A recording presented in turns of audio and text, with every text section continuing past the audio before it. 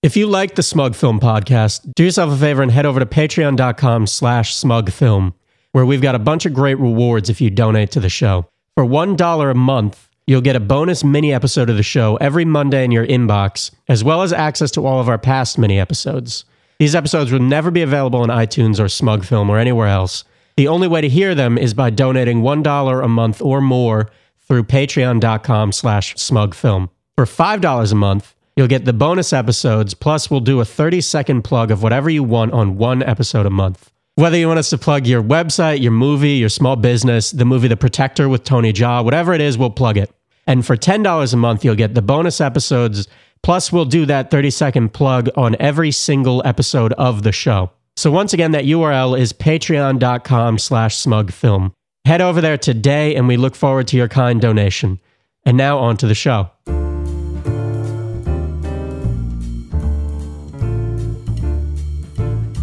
Hi, and welcome to the Smug Film Podcast. This is your host, Cody Clark. I'm here today with John D'Amico. Cody Clark. Cody Clark. All right, as you can tell, this is not Cody Clark. In fact, Cody Clark is sick this week, and so John and I, from the comfort of our own homes, probably in the nude, are recording this, and we're going to talk to you today. Right, John? I'm actually in pajamas, which is sort of my comfort level with this operation. You want the comfort of clothing against your naked body.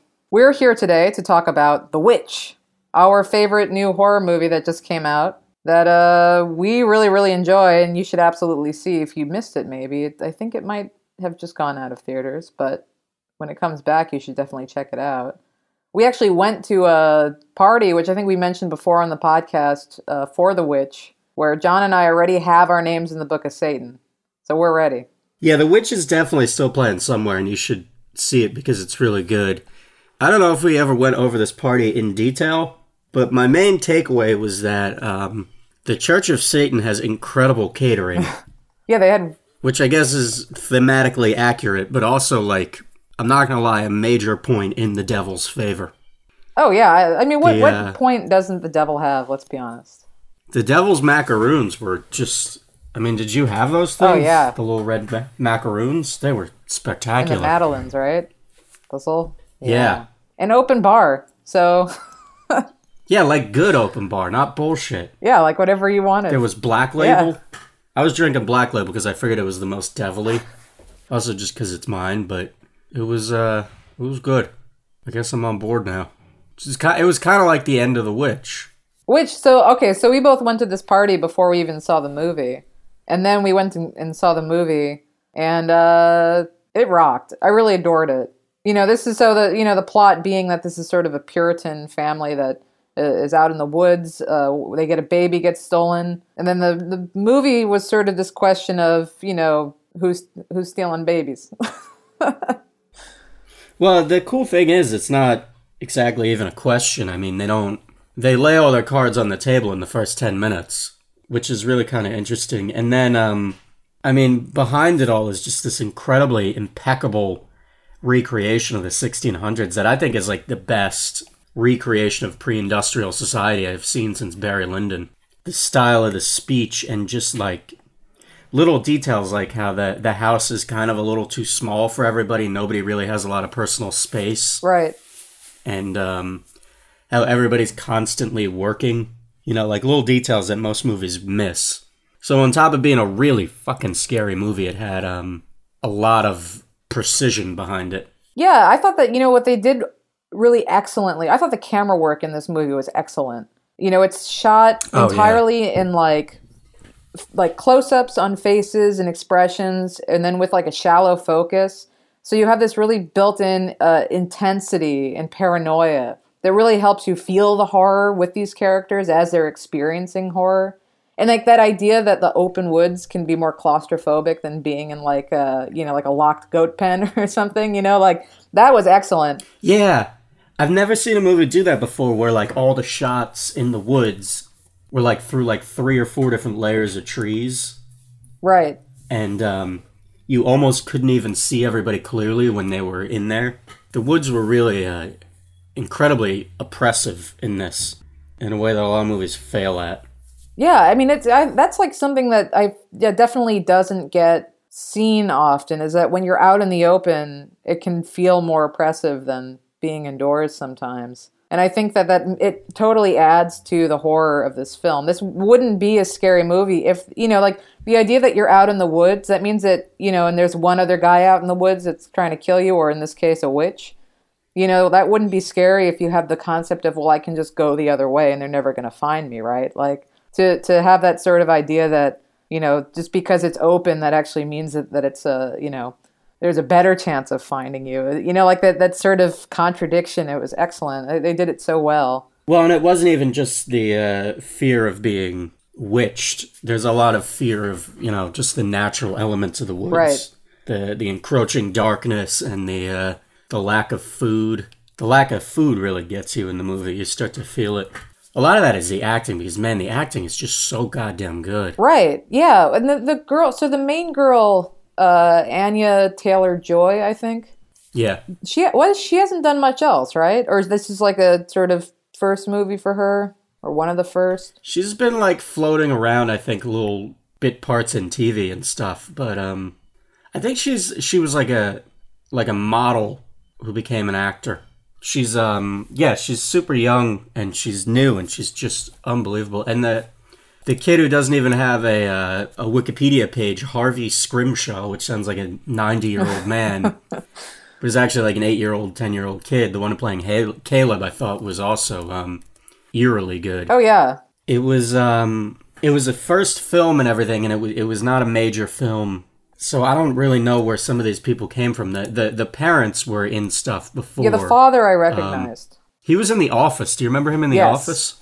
And Harry Potter, I think he was in. Yeah. He's one of these like British actors that you see. Yeah, Ralph Ineson. I still remember him as Chris Finch in The Office mostly, when he throws the shoe over the bar. But he was real good.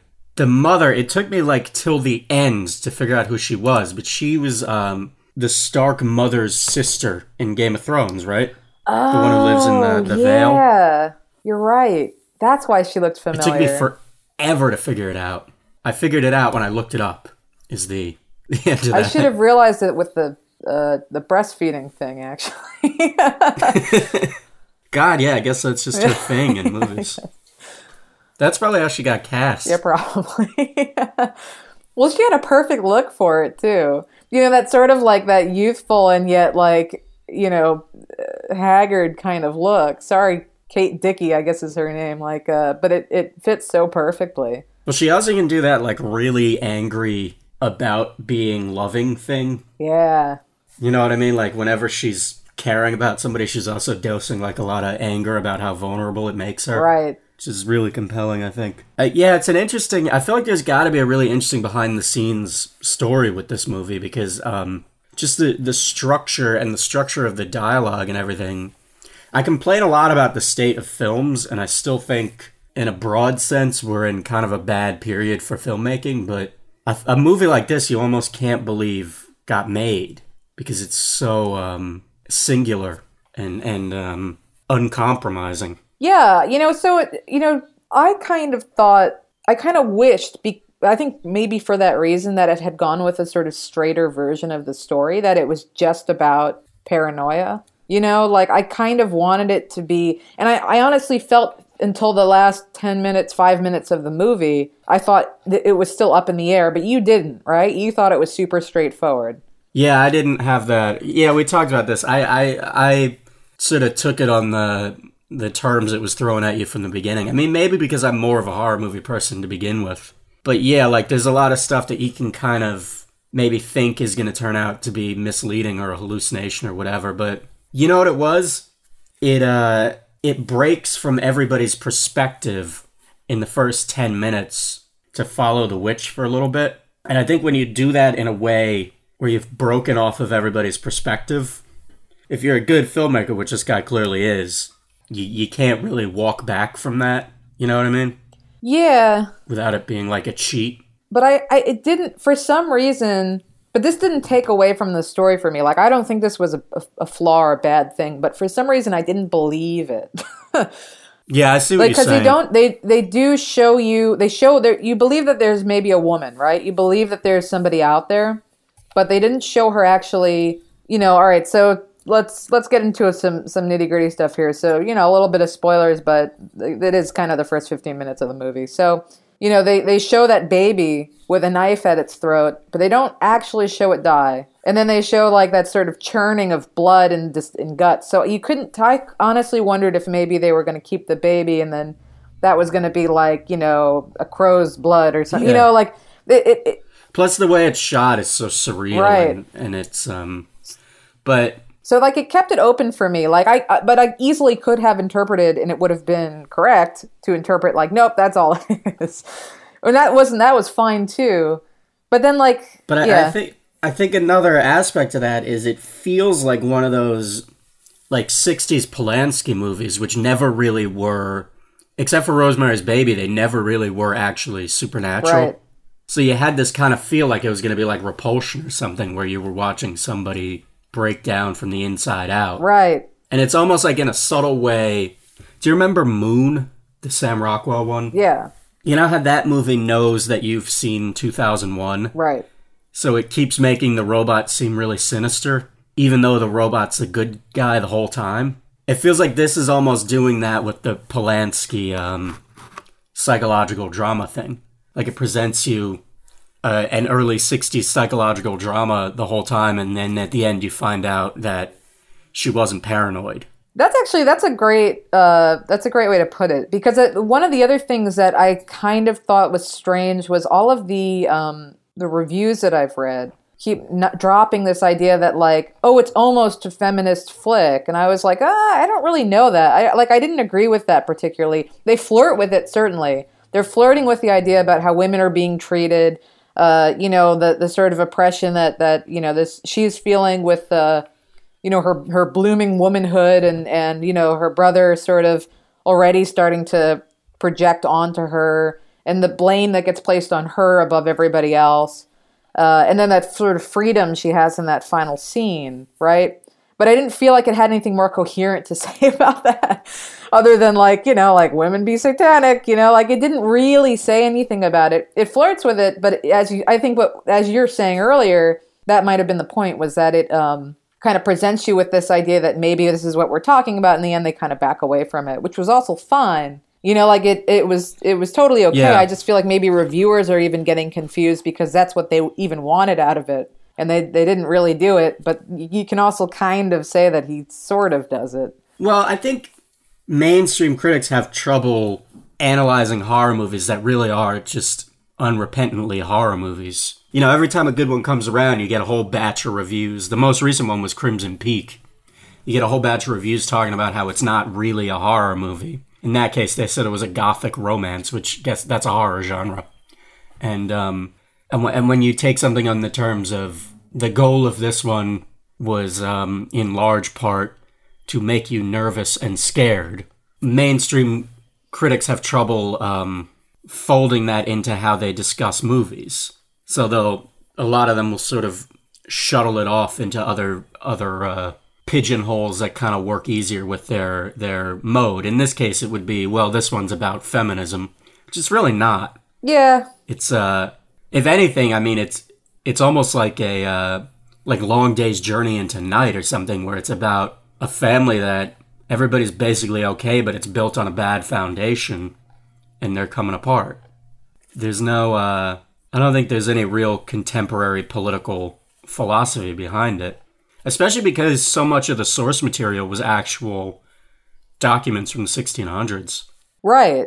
Well, see, and that's why I kind of wanted an almost straighter version of the story. Like, I almost wanted the interpretation of us being from the future looking back at the past and saying, oh, you guys, you interpreted this as witch, but we interpreted it another way. I get what you're saying, because I'm also dying for that movie right? to be made. I wanted her brother's illness to have been just poisoning, eating some bad berry in the forest, or epilepsy or something, where they felt like this is a possession, which is what probably would have been thought back in the day. But the only reason, like, there's that disconnect, you know, it's like people look back and they think like, oh, they thought it was possession, what idiots. Like, no, it's just like the word possession was the word that was used for illness, you know, it was like interchangeable. It wasn't that they were like... Yeah, and we still call it seizure, which etymologically is basically the same word as possession. Right. I mean, that stuff is really interesting to me. So I would, you know, I'd love to see just like a straightforward story like that where they use those words and they talk about it, but you see how mundane it is. You know? Yeah. Like, or like a... Yeah, I would really like that movie, yeah, too. or like an ancient Greek movie or something like, you know, that was really straightforward with that. That would be so cool. And that's kind of, I think, maybe even what I was hoping for, which is what kind of made me continue, despite evidence, to believe that it was going to be something else.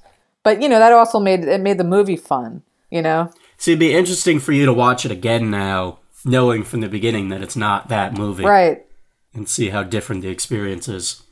I really wanted to see this again. I probably will go see it again before it leaves theaters, which, even as a big horror movie person, isn't really usually the case with me.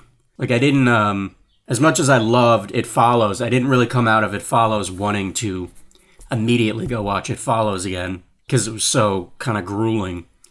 And this one was just as grueling, but there's just something so captivating under it. You know, you want to, like, dig into its world a little more. Yeah, totally. You know, the one thing, I would want to go back in there to see it again and see what I think about the one part of the movie that took me out of the movie that I didn't like, which was that cliche witch in the woods with the hut. And what annoyed me about her... You mean the Little Red Riding Hood yeah, the thing? Sexy Victoria's Secret witch.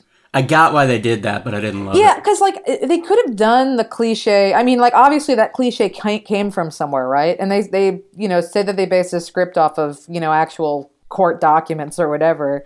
You know, that's fine.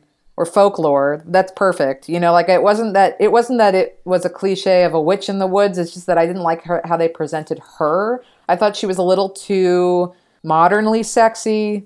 And then she was wearing this very, like, red velvet, hot topic-y, like, Halloween witch robe.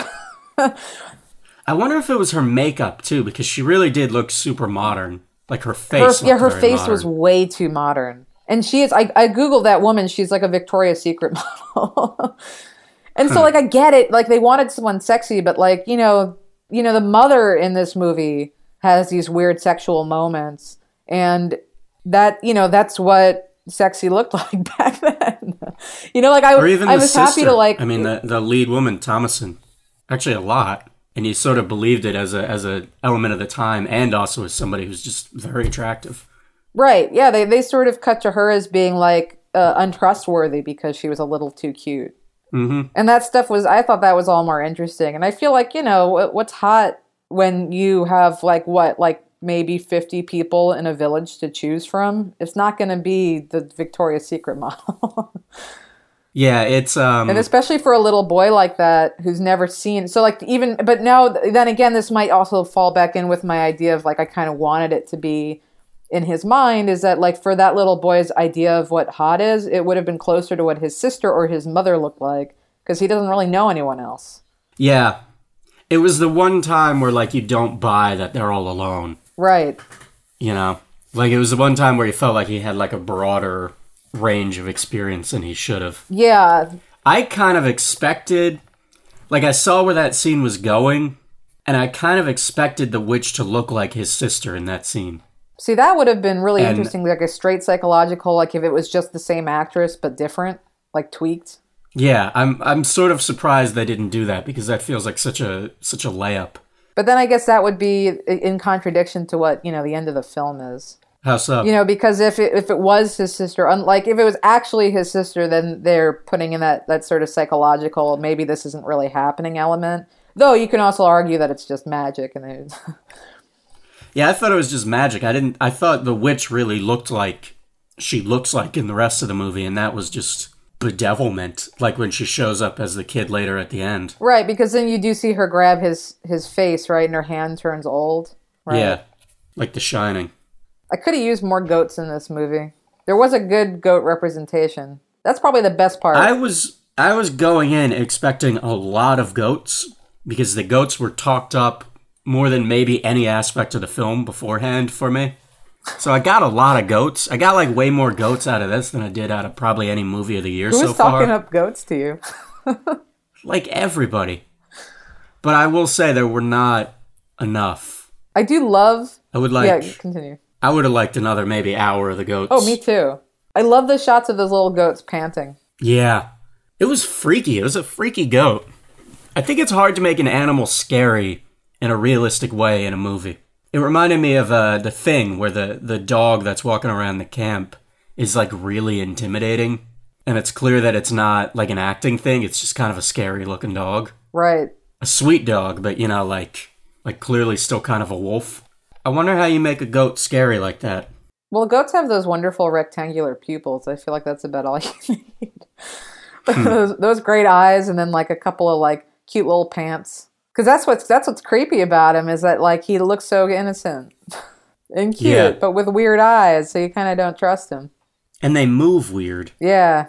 So did you like the ending? Just like I was talking about this the other day with somebody else, and they were saying how they really wanted the camera to cut to the goat talking, but they thought that there's no way that would have looked good. It would have taken away from it being actually creepy.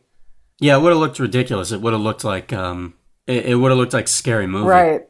But I kind of wanted it too. If you want a movie where the goat talks, then watch Drag Me to Hell, which is great but is funny. Right. And even that couldn't make it scary, even though it's Sam Raimi who's really good at making things scary. It was just funny looking.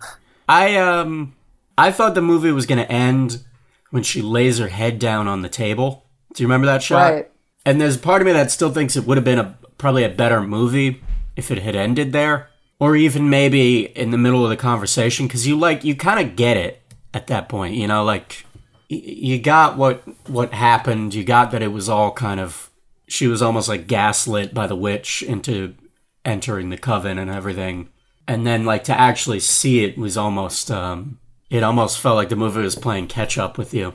But it's the type of thing where I really want to watch it a second time to see how I feel about the ending the second time around. I wanted more of it in a way. Like, I felt like if that's how you're going to go, don't give me 5 minutes of it. Give me like a half hour of it. See, I think that would have been weird.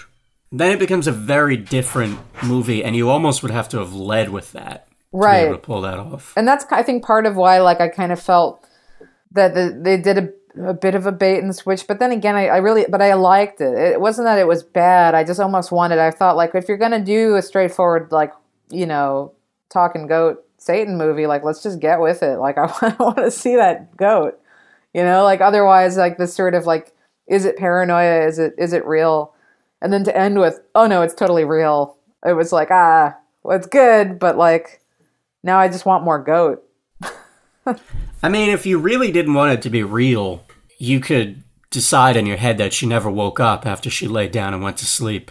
You know, that the rest was just a dream. Because it was shot differently from the rest of the movie, which can be a signal to that. That's true. But I mean, I go with it's real down the line from the beginning, especially with the Apple thing and everything. I mean, I never questioned that it was really going on. It's kind of interesting because I think it's almost a different movie if you're a horror movie person than if you're not, because your expectations are very different in the first half. Because if you're not a horror movie person, the pedigree is probably like Carl Dreyer and early Polanski. Probably more Dreyer than Polanski. It reminded me a lot of Carl Dreyer's movies, where you have this sort of like cold paranoia under everything, but it's not really about that aspect of it. It's about the human condition under those circumstances, I guess. And then if you are a horror movie person, your pedigree for it is like Witchfinder General with Vincent Price, which is very overtly almost like a witch revenges type genre. You know what I mean? You had those movies where it was about like witches taking their revenge on society, and that becomes your background for it. Does that make sense? Yeah. In some way, it reminded me actually of the Ben Wheatley A Field in England movie. Yeah, I could see that. Because I think it had that same sort of thing where people maybe wanted something a little more straightforward, and it ended up being like about alchemy and being like surreal and magical. Whereas I think people expected it was going to be. Well, that one gave you more of an out than this did. Yes. Yeah. Because that one, they were on shrooms the whole time. But they didn't do the shroom thing. You know what I mean? Like, there was too much other weirdness happening that it was hard to just say, like, well, they're on mushrooms. Because then I even wanted, like, I kind of went in there expecting it was going to be, like, a straightforward period drama that gets totally derailed by mushrooms, and it really wasn't. But, like, that could have been, like, that would have been fun, I think. But it ended up being more, like, actually about, like, alchemy and about, like, this sort of other weirdness that actually really sort of was happening in the 17th century, except with that bizarre kind of like psychedelic twist that wasn't as cliche psychedelic as you would expect. So it even kind of worked in with the idea of, you know, what could be. There was a point there where it was as cliche psychedelic as you would expect. Oh yeah, I mean, it was not in a bad way, but I mean, there was kaleidoscope vision at points. But the fact that it's in black and white even kind of like undermines that. Yeah. That was probably to make the costumes look better. Oh yeah, I'm sure. I know it was definitely low budget.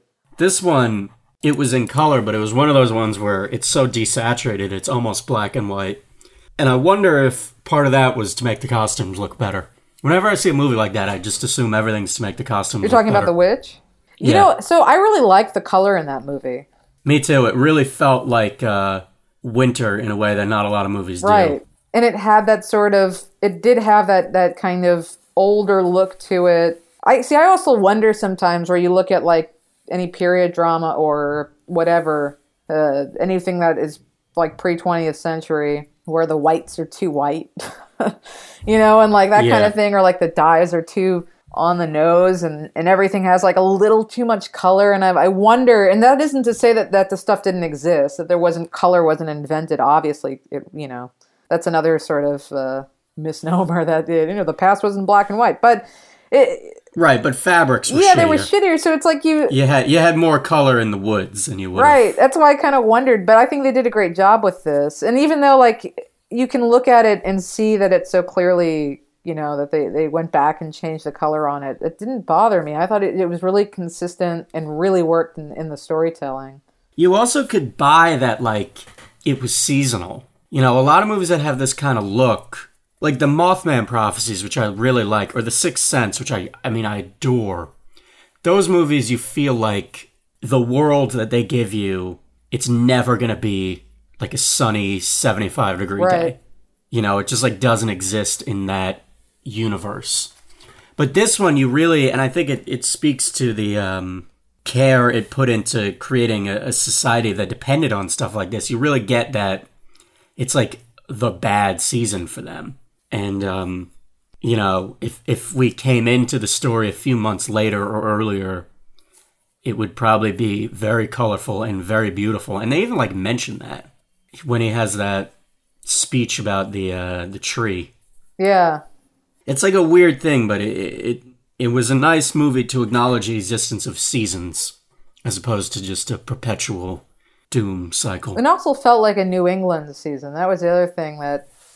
Yeah, which are horrible seasons. Yeah, I mean, like, I go to Maine twice a year, and Maine is beautiful, but sometimes you're in, like, the woods, especially in winter or in fall, and you're like, these are, you know, like, it feels colorless. It doesn't feel like these sort of, like, and not like, it's not ugly, it's just that it had that same kind of moodiness to it. It's threatening. Yeah, it gets a little less, you know, I'm in a magical, beautiful forest.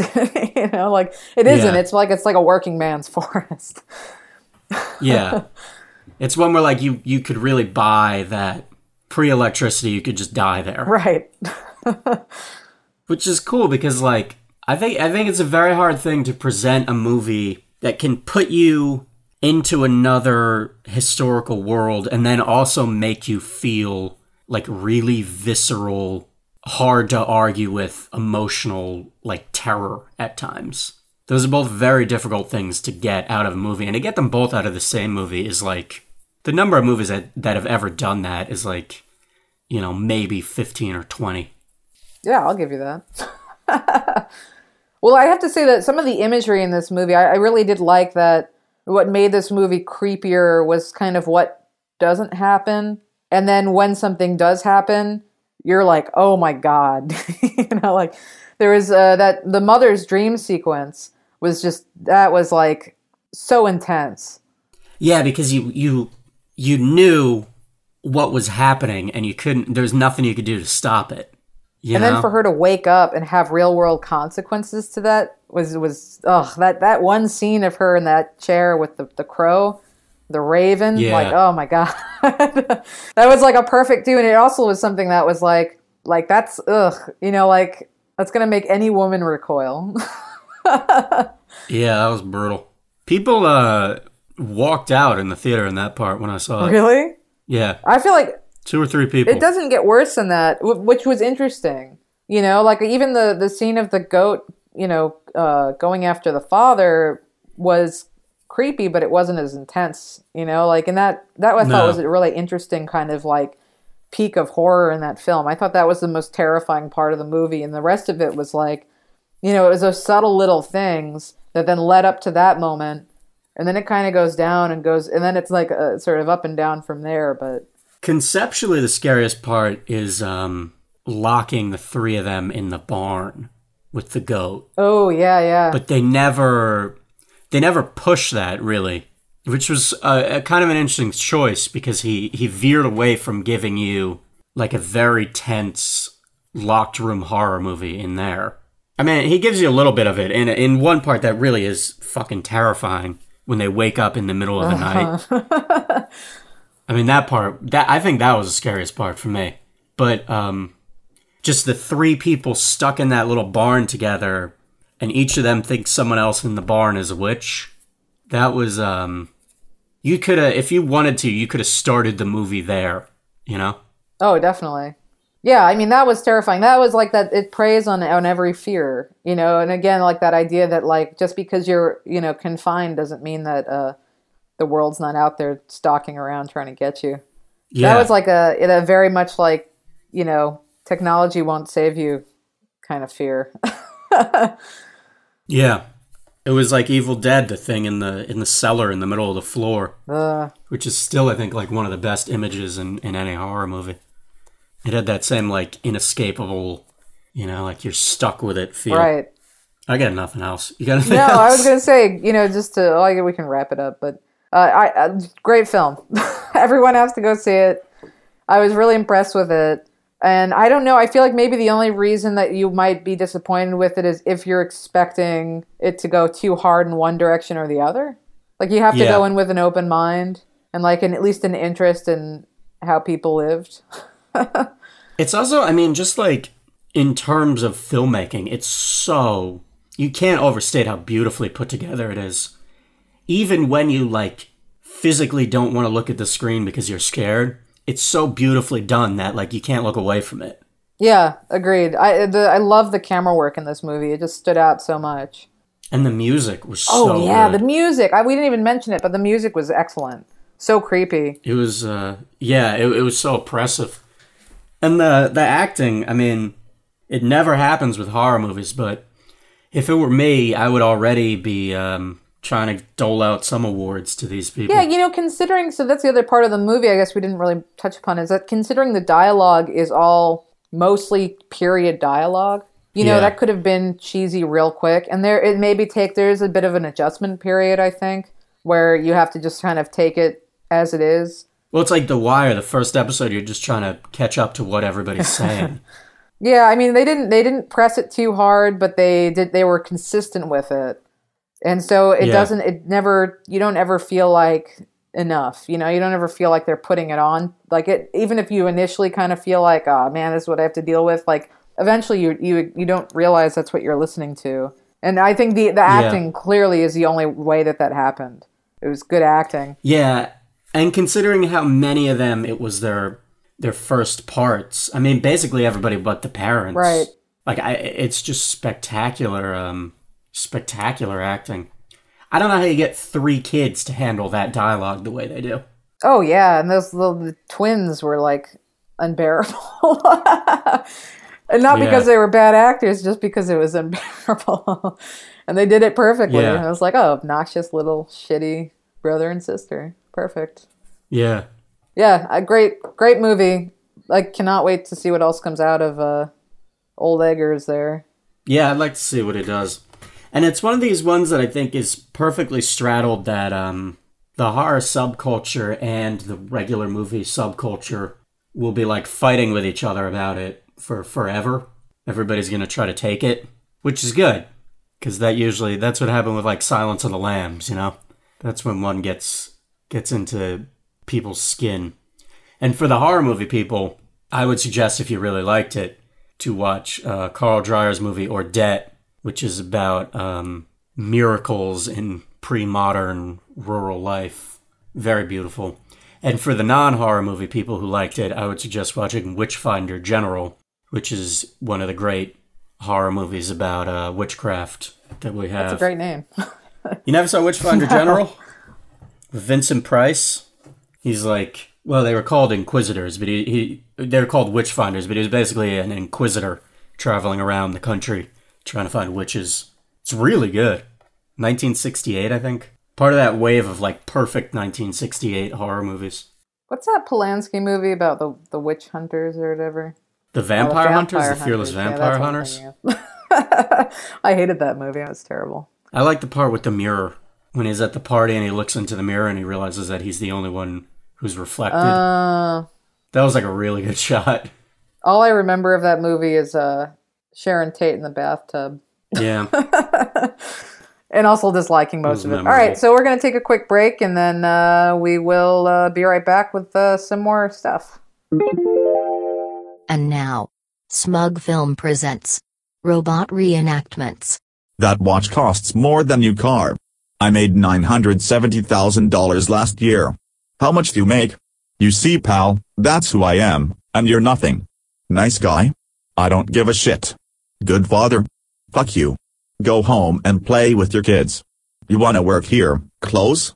You think this is abuse? You think this is abuse, you cocksucker? You can't take this. How can you take the abuse you get on a set? You don't like it, leave. I can go out there tonight with the materials you've got and make myself $15,000. Tonight. In 2 hours. Can you? Go and do likewise. AIDA. Get mad, you son of a bitches, get mad. You want to know what it takes to sell real estate? It takes brass balls to sell real estate. Go and do likewise, gents. Money's out there. You pick it up, it's yours. You don't, I got no sympathy for you. You wanna go out on those sits tonight and close? It's yours. If not, you're gonna be shining my shoes. And you know what you'll be saying, a bunch of losers sitting around in a bar. Oh yeah. I used to be a salesman. It's a tough racket. This has been a robot reenactment. Now, back to the show. Hello, I am the Hunky Smug Film sponsor Plugman. I'm here to tell you about the fine people who support the Smug Film podcast through Patreon. You all should check out Bobby Slow on Twitter. He's a very funny and good man who tweets funny and good things and is worthy of your love. And he has a really good Twitter ratio of followers to following. That's impressive. Once again, that's Bobby Slow on Twitter. You should also check out Minor Key Games. Go on over to minorkeygames.com and check out these awesome computer games made by David and Kyle Pittman. Two brothers that make great video games with an old school feel. Cody hates new video games for the most part, but he enjoys the heck out of these. Once again, that's minorkeygames.com. Also, be sure to check out Room Full of Spoons, Rick Harper's documentary about the cult classic film The Room. It's a great documentary that we all love here at Smug Film, and go to roomfulofspoons.com to find out when it's coming to your city. Thank you for listening to my hunky voice, and thank you all who had donated to the show. And if you would like to be plugged on the show, please head on over to patreon.com/smugfilm and donate. And now, back to the episode. Hello. I am the new Smug Film voicemail plug lady.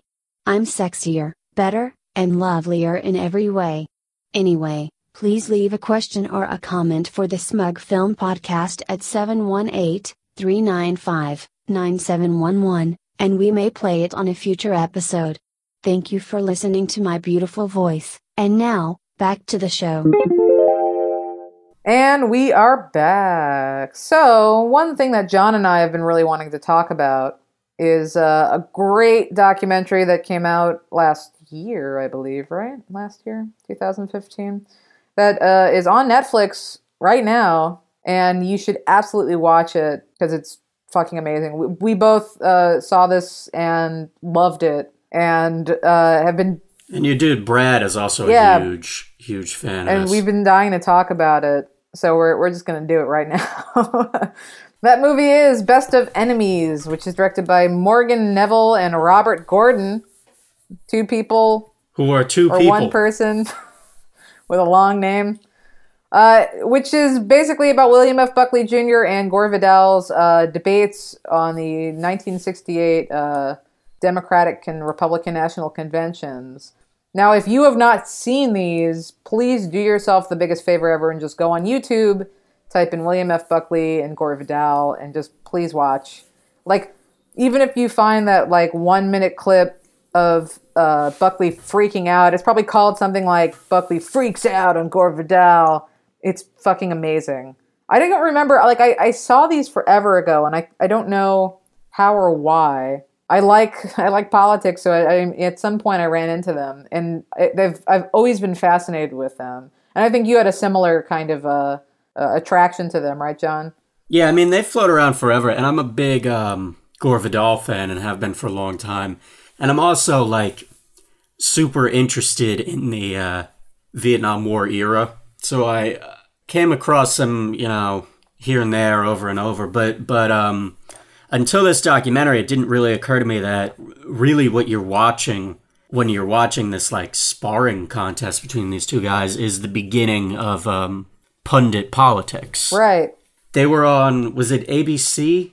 Yeah, they were the ABC post-debate show, and ABC at the time had easily the worst ratings. It wasn't even close. They were in the gutter, and they flew to the top off the back of these two's bitter, because they genuinely hated each other. And they were both incredibly intelligent people who just couldn't be in the same room for more than 10 minutes. And what ABC learned was that was just so much more watchable than a reasonable discussion. So they flew to the top of the ratings, and it was almost the beginning of the mess we're in now. This is a perfect year to watch this movie. Right. With the nightmare media mess we're going through every day of this idiotic race. You can see the genesis of it here. And what's heartbreaking about it is, in 68, it was it was real people having these conversations. They were both brilliant. Buckley was a lunatic, but he was brilliant. I mean, Buckley is one of those guys who I disagree with everything that comes out of his mouth, and he's fathered most people I hate. Yeah. At least philosophically. But he's fascinating to listen to. And he's charming, he's intelligent, he has the best vocabulary I've heard in a long time. Or ever. No one else has really topped him. And he doesn't... Oh, no, and then you have Vidal, who's also the most charming, sarcastic asshole, but he's your asshole. Yeah. Super talented. But the difference with Buckley was he didn't shy away from ever letting his opponents say their position. Right. Now it's if somebody starts making a good point, they'll cut their mic. But Vidal, I mean, he had a show in the early 80s, and as a liberal, it's a shockingly great show because you get the heads of the Black Panthers on at the time, and they just sit there for 20 minutes and give their point of view. And it's one of the only places you can even get that footage. And that's the thing about Buckley is that at least he had the intelligence. He had the ego that he thought he could bring in the most, intelligent and articulate people on the other side, bring them in, and he thought, well, I'll still beat them because I'm better. And like, Yeah. it's great because, and it's fascinating because it kind of works both ways. I don't know that I ever have heard him and personally felt that he, quote unquote, beat them. But it is at least interesting that he let them talk and that he does have at least responses, whether or not I even agree on like the most basic level with what those responses are. Yeah, it's funny because the sheer mass of ego in this whole thing is just unbelievable. It's the two of them who are as egotistical as any two people who ever lived. And then like your major interviews are like Christopher Hitchens and Dick Cavett. And you're just like overwhelmed with these very intelligent people who all think they're the most intelligent person there. I mean, that's what I really found super fascinating about this movie, beyond the question about what television's done to change how we talk about politics. That's like the main point, I think the main thesis of this film, and it's a really interesting topic. But the other thing that I found just totally fascinating on a sort of character level is the fact that these debates became this sort of like rosebud moment for Vidal and Buckley.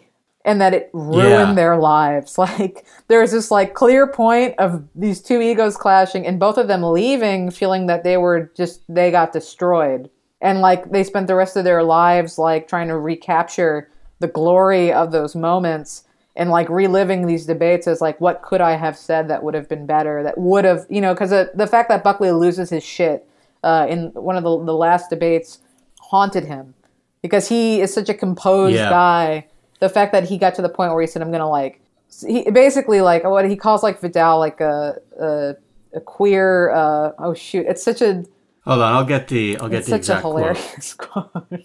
Vidal calls him a crypto-Nazi because Buckley, they're arguing about whether, it's during like the complete clusterfuck in the Chicago convention, which is another thing that everybody now who doesn't know about, like, owes it to themselves to learn about that now, because it's going to happen again this year.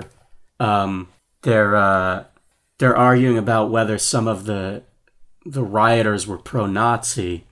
So Vidal calls him a crypto-Nazi, and Buckley loses his shit and says, direct quote, "Listen, you queer.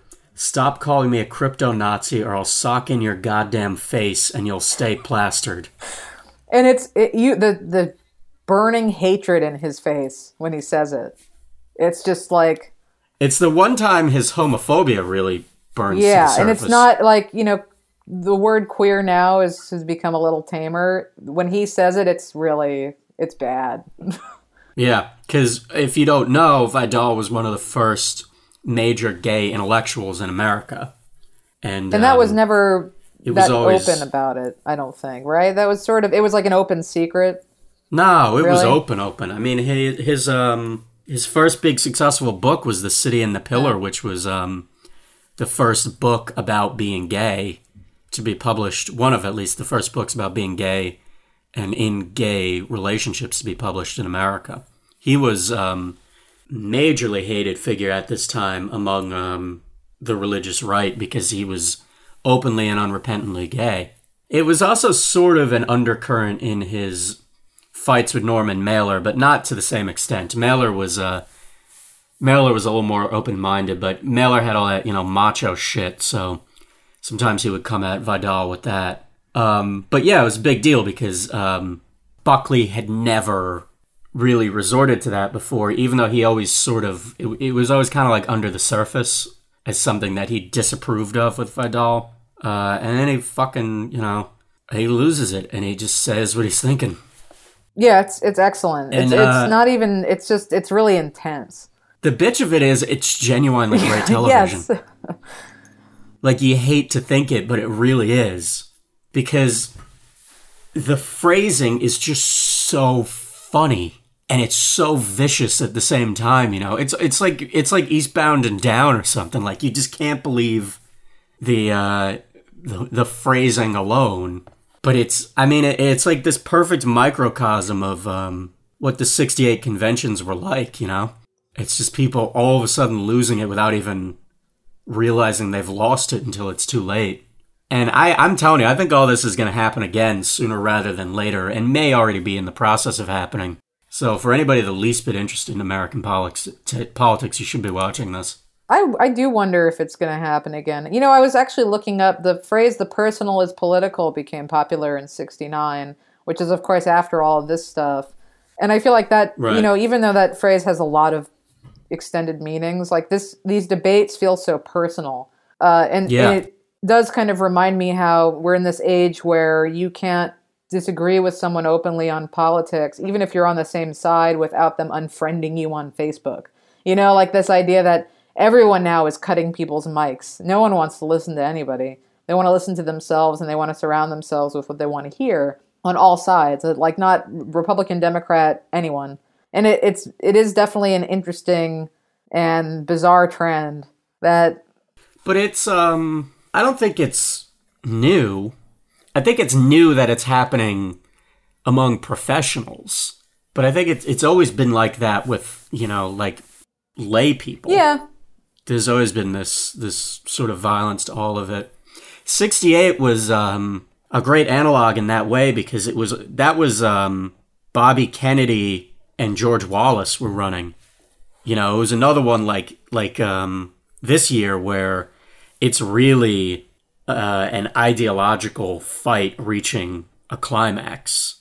It's somebody who's presenting one view of the world, and then somebody who's presenting a completely diametrically opposed one, and whoever wins, the opposition is going to get something ripped away from them.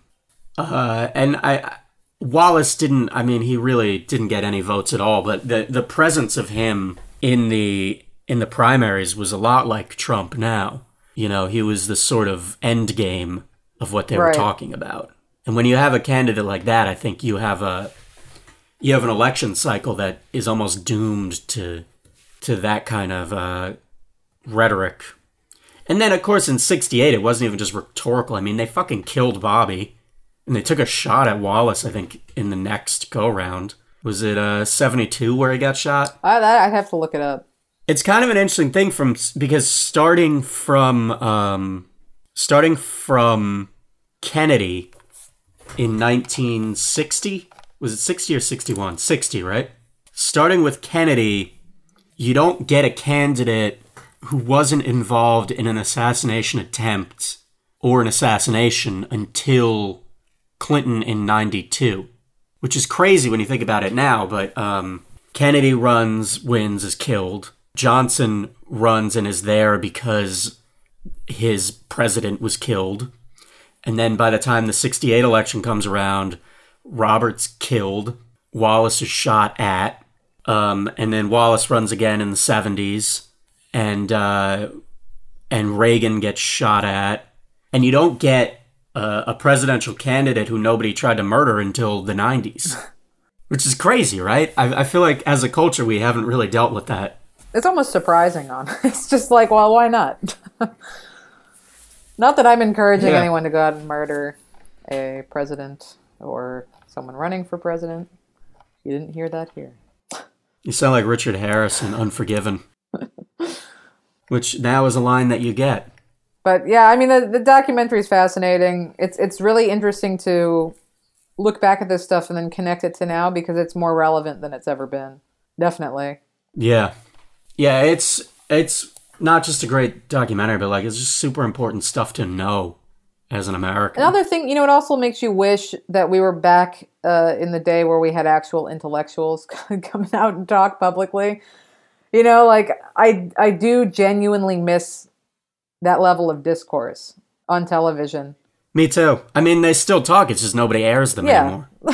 There's not one figurehead you can point to, and there's no one with... I don't know. It's it almost just feels like people can't be bothered who are too intelligent, which you can't blame them. And then the other side of it is I don't know. It's you need that perfect mix of ego and intelligence and showmanship. I don't really think it's that. I think it's not profitable, really. I think a bunch of morons screaming. What this proved really was that people screaming at each other was more profitable than anything else. And it was only a matter of time before they figured out it doesn't have to be smart people screaming at each other. I feel yes, but then that also makes me feel like that they just took away the wrong interpretation. then again, it is profitable, so. Yeah, I mean, the nightmare of it all is for the gains that, Murdoch and, what's his face? Leslie Moonves, the Viacom head. Didn't he go out and say that Trump would be bad for America, but would be good for his profits? Yeah. I mean, it's not a secret or anything. They have a clear agenda, and we're all subsidizing it. Which is why this movie is really important, because it shows you the beginning of it, and it shows you, you start with something that's fairly reasonable, and you watch it just untether night by night. Yeah, that's the depressing part of it. All right. Well, that's it. That was our exciting discussion of witches and politics. The new Witches and Politics smug film. Yeah, not too dissimilar. They're both movies about somebody trying to keep their sanity in a world that just doesn't really help. And politics. It's both politics, isn't it? It's all politics. All right. Well, Cody, feel better. We will have you back. Hopefully, thank you all for bearing with us in our, use of... In our bloodless coup. Without over Skype and probably at a slightly lesser audio quality than you, our fair listeners, are used to on your delicate ears, but we tried. John, anything last to say here? No. Go watch The Witch. Go watch Best of Enemies. Actually, there's another movie on Netflix. If you like Best of Enemies, I think Jenna, I told you to watch this one too, called The Thread. That I don't think it is a Frontline, but it's the Frontline producers who made it. It's about when the Boston bombing happened, the idiots on the internet ID'd the wrong person as the bomber. It's about that, and it's really interesting to watch alongside Best of Enemies, because it's like Best of Enemies is like the setup for here's the media completely coming apart as a reasonable entity, and then The Thread is like the end game. It's like, this is what happens now.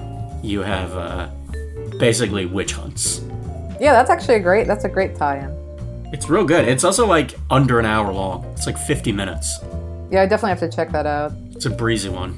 Well, I'll say the one thing on Netflix that I guess I'll suggest, though it's less on topic, but there was another documentary called The Man Nobody Knew, which is about William Colby, who was, of the CIA.